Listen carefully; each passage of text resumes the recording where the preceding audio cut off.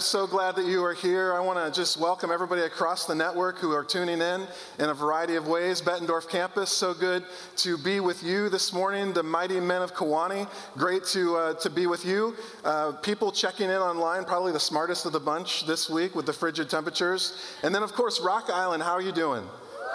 Good? I am so excited to be with you this morning. My name's Josh Howard, and I get to serve as one of the pastors on staff here at Heritage, and I just count it as an honor.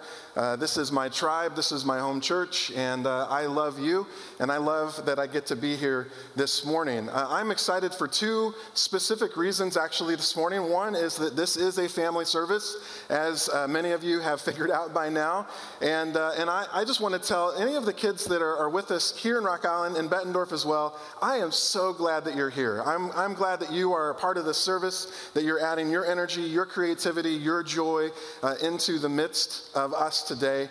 I think it's just so important. And I want to just kind of take the parents in the room off the hook. All right, I know that you're probably going to be slightly more distracted than normal, and you may not retain much of what happens. We'll just see. I don't know. But I want to take you off the hook. There's not going to be any pop quizzes. There's not going to be any tests or anything like that.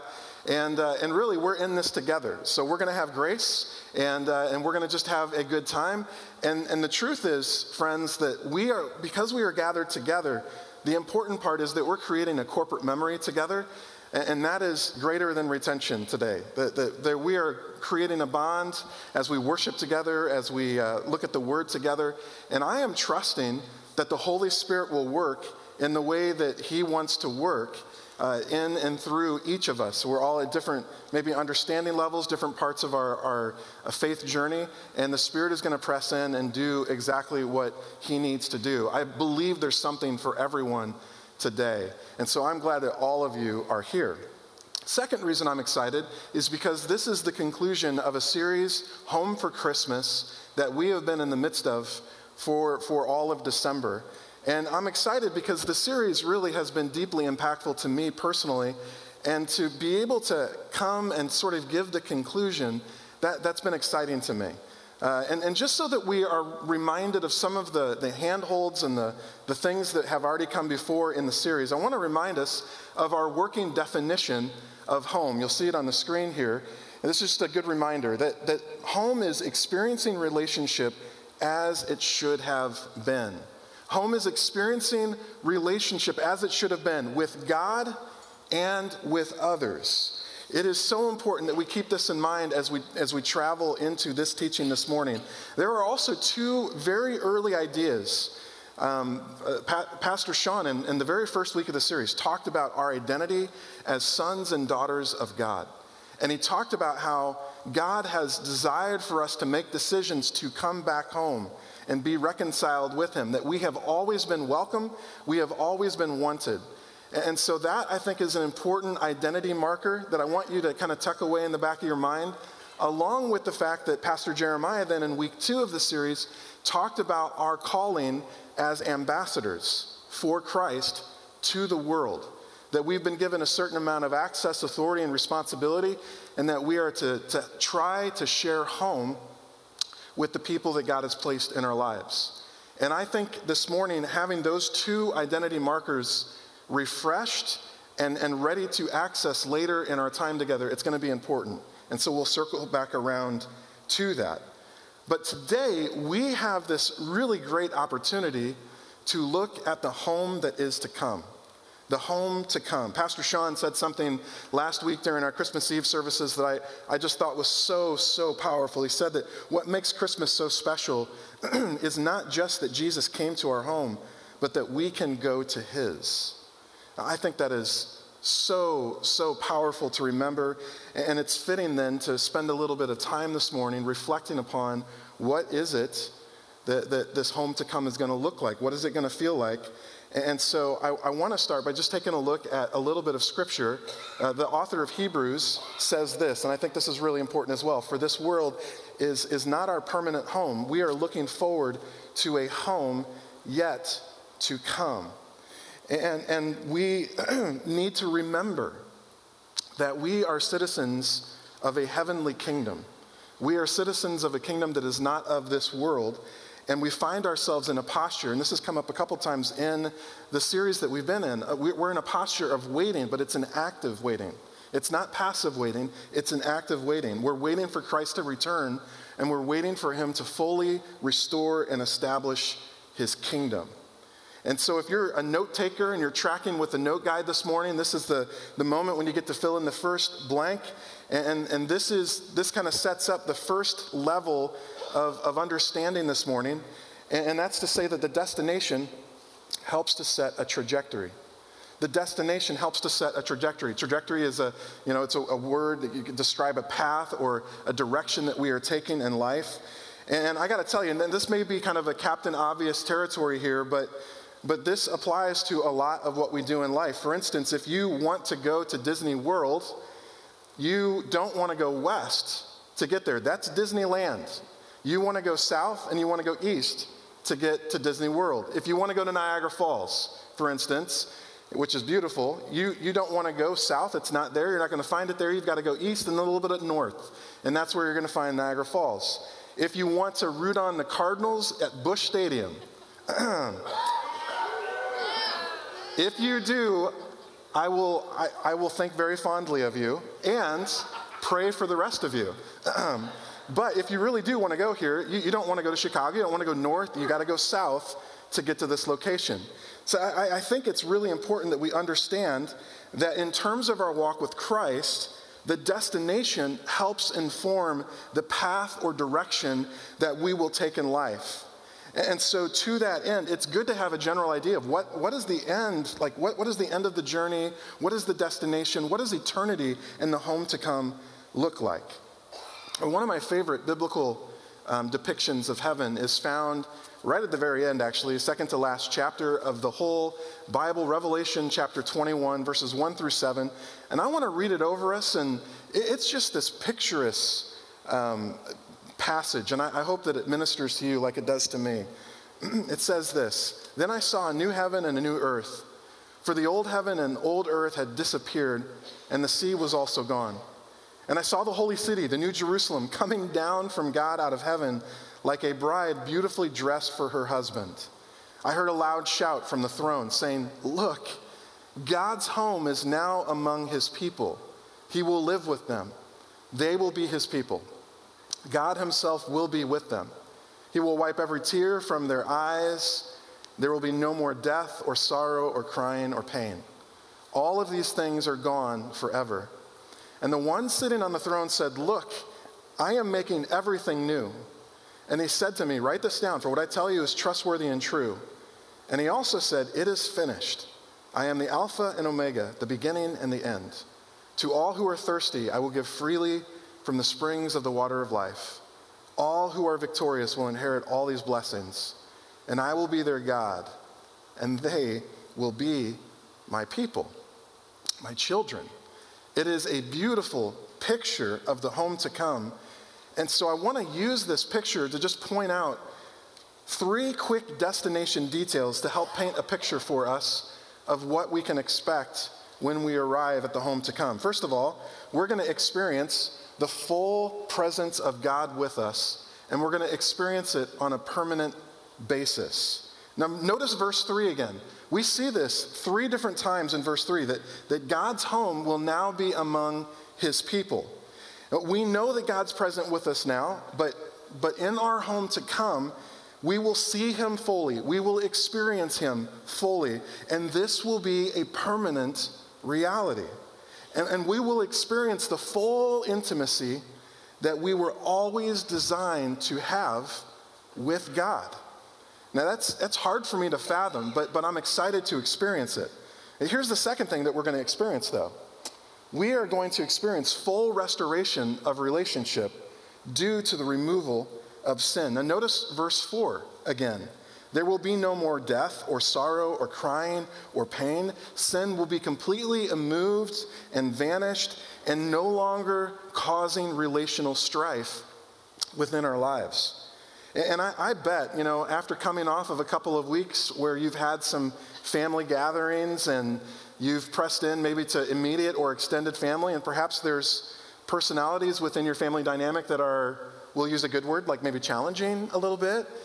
maybe this is really good news to you, to hear that there is hope yet for us to be fully restored with the people around us, and that in the home to come, we will experience relationship, interpersonal relationship, in the way that we were always designed and expected to experience it. I think that's tremendous news. But then we get to the third experience, the third destination detail, and that is that we're going to experience full restoration of all creation. We're going to be experiencing heaven and earth 2.0 is probably a better term we could use for it. That's what I came up with. And notice the very first verse in Revelation 21, where it says, I saw a new heaven. I saw a new earth. God is going to handcraft and shape a brand new earth, a brand new heaven. And this is extraordinary to me to think about, to imagine, what is that going to be like? What is that going to feel like to actually reside there? But I got to tell you something. This often gets lost in translation with me when heaven comes up. I don't know if your experience is like mine, but I grew up with a pretty different view of heaven. Maybe I watched too many cartoons like Looney Tunes. This is a circa 1930s Looney Tune depiction of heaven. And this is sort of what I grew up believing. Like, we would float on clouds. I always imagine kind of a harp. We would have the white toga, which nobody wants to see me in a white toga, and most of us can't pull that off very well. And there was just this kind of idea of it's very other, and it's very, not tangible, just very almost foreign, like just unfamiliar. And as I reflected upon that idea of heaven, it was really hard for me to get excited. And I'd be honest with you, this lasted through college into even the start of ministry, where it was like, I don't really know if that's all that compelling. And it began to dawn on me as I studied the scriptures more and more about heaven, is that there is this idea that and particularly in Revelation, but in other places, this idea that is quite a bit different than the way that I had always imagined heaven, and it was much more compelling to me. What I love about this is that the home to come there's going to be wisps of the familiar attached to it. The new heavens and the new earth, they're going to be different, vastly improved, certainly, but there's still going to be something there that we're going to recognize, that we're going to understand. There's going to be new places to explore, new adventures to go on, new things to create and produce. There's going to be beautiful things to see and experience it there. And when you put the whole package together, what you have is this really compelling picture of the home to come that is full of adventure and discovery, full of close and healthy interpersonal relationships, not tainted by sin, and that God would be moving into the neighborhood again, but this time permanently and fully and completely. In fact, using language from the series, I would say that the home to come will allow us to experience all of creation as it was originally meant to be experienced. And friends, it's going to be awesome to experience this and to lean into this. But I need to stop here for just a moment, because when I was asked to step into this particular weekend, and when I saw the particular topic, one of the things that I really didn't want to see happen is for this to turn into like a funeral sermon, right? I just didn't want that to happen. Like you go to a funeral sermon, you hear about heaven, how great it is, but often there's not really that element of how does this really affect who we are right now? And so I really wanted to work hard at making sure it was more than just talking about destination details, and that there would be another layer to our narrative together that talked about how this tangibly can change who we are as people. And so if you're taking notes, here's the added layer, and it's in the form of an equation that I want to give to you, where it says destination, which we already have, plus identity equals a healthy trajectory.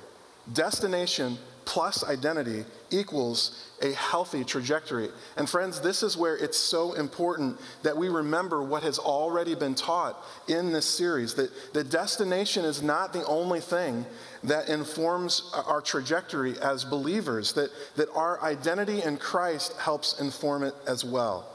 For instance, one of the things that I have seen in church work and ministry is how some people tend to look at salvation like this. You guys remember this card in Monopoly? Have you ever? These things were awesome, right? When you landed on chance or community chest, and then you pulled one of these cards, this was really great. And you could hold on to it, and you could use it. It was always good news when we got a get out of jail free card.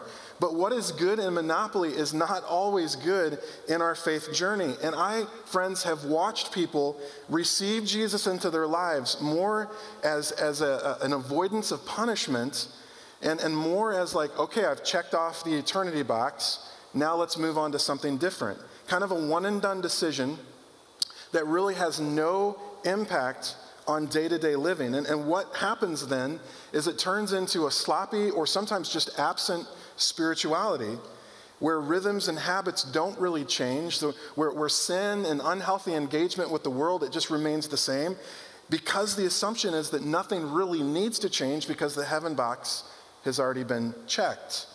And friends, this is where remembering who we are in Christ, sons and daughters of the living God, can help inform us on how we appropriately engage with a sinful and broken world, how we can pursue purity and obedience even in the midst of brokenness, that we are children of the King, and so let's represent him well. And let's live like we are children of the King. Sonship and daughtership can serve as a guardrail that helps protect us from slipping into an absent or sloppy spirituality. Now, on the other side of the spectrum, same principle, get out of jail free card. I've seen some believers, check the heaven box, but then they kind of go to an equally damaging extreme, which I would call escapism.